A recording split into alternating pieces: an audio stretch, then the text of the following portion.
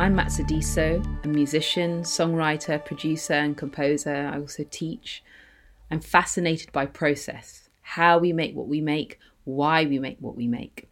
As a musician, I'm always learning from and inspired by other creatives, other musicians, artists, the arts itself, people, in short, life, all inform the music I make.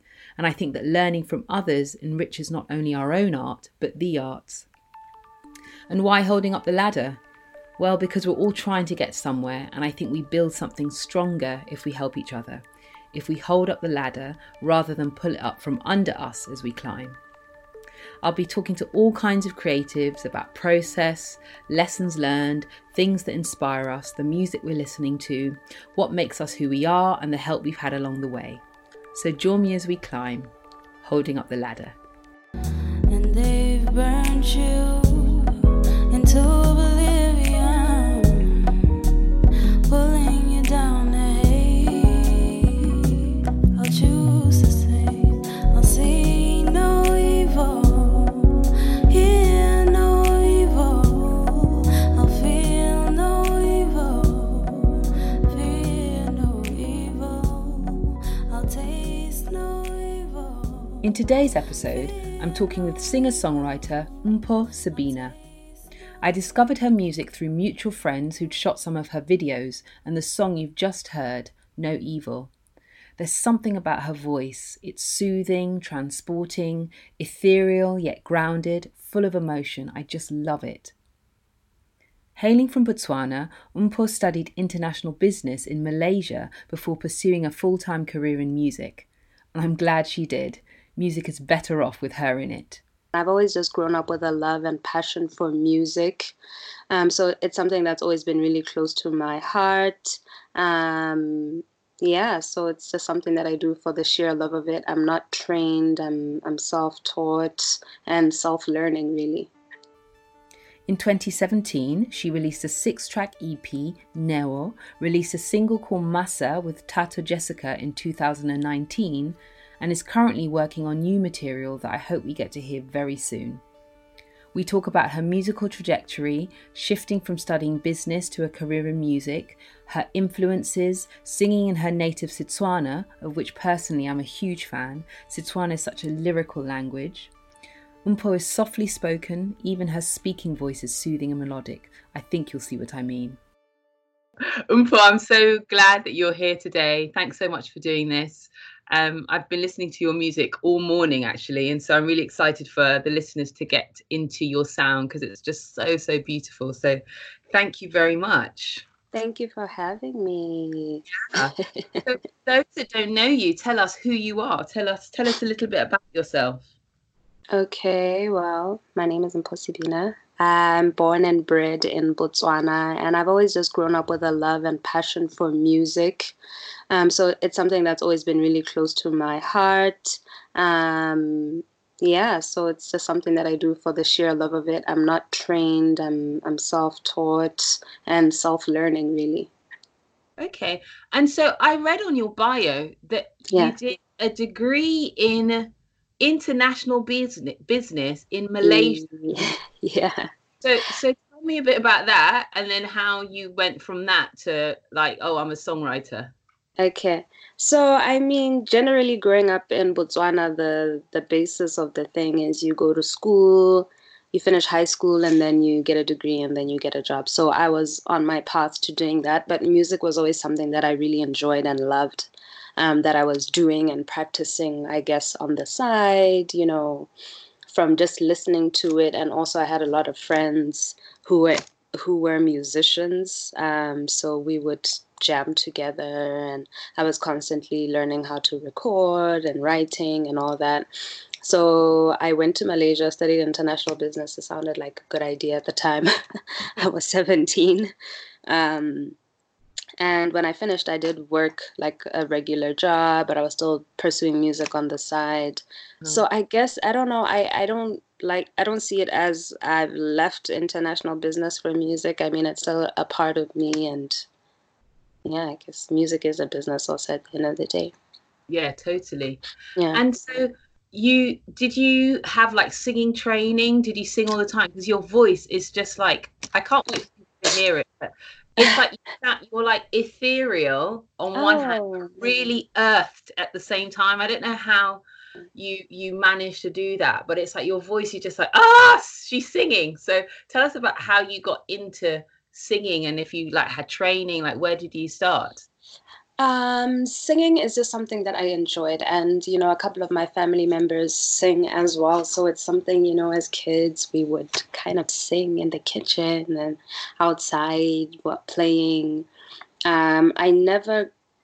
It was only when I got to Malaysia that I did do I had like 3 vocal lessons because at that when I was in Malaysia I started singing in the church choir.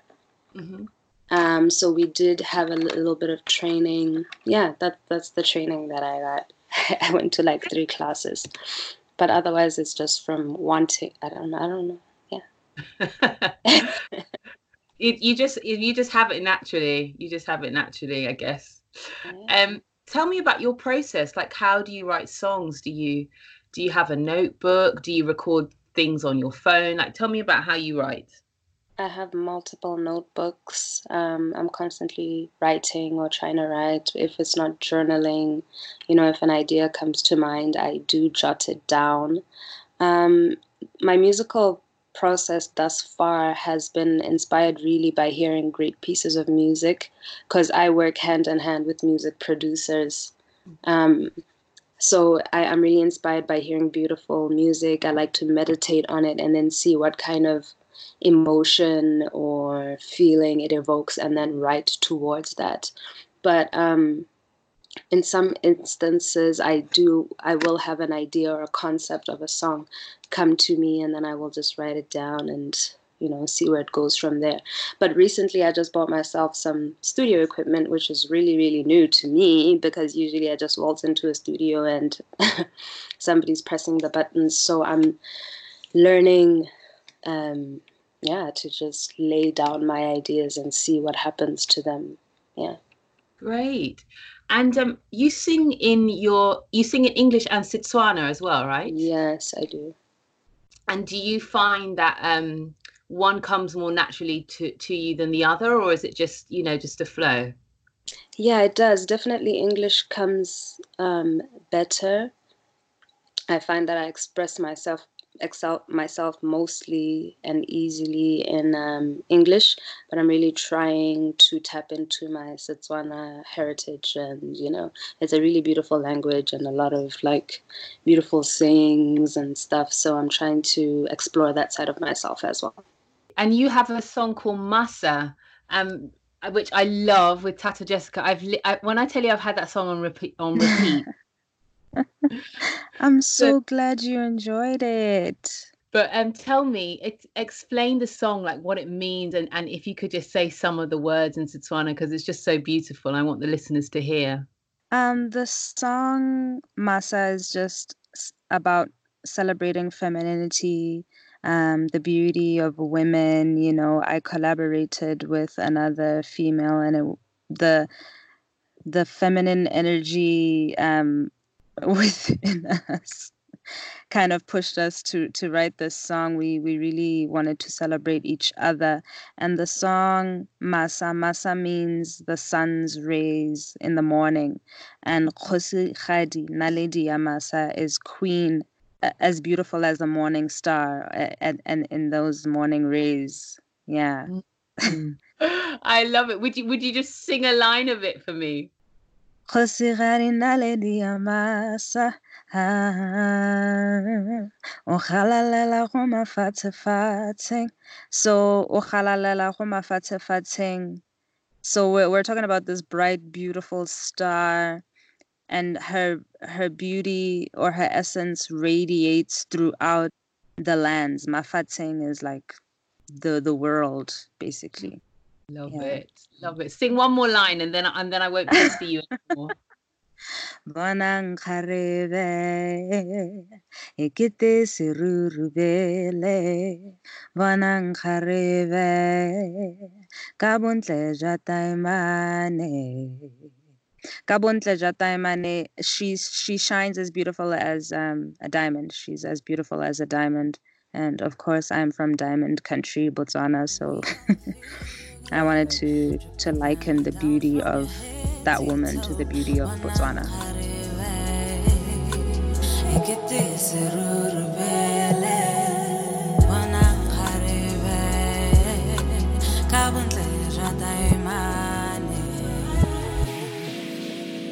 Damn, it feels good to be a woman. All the different phases on my assets.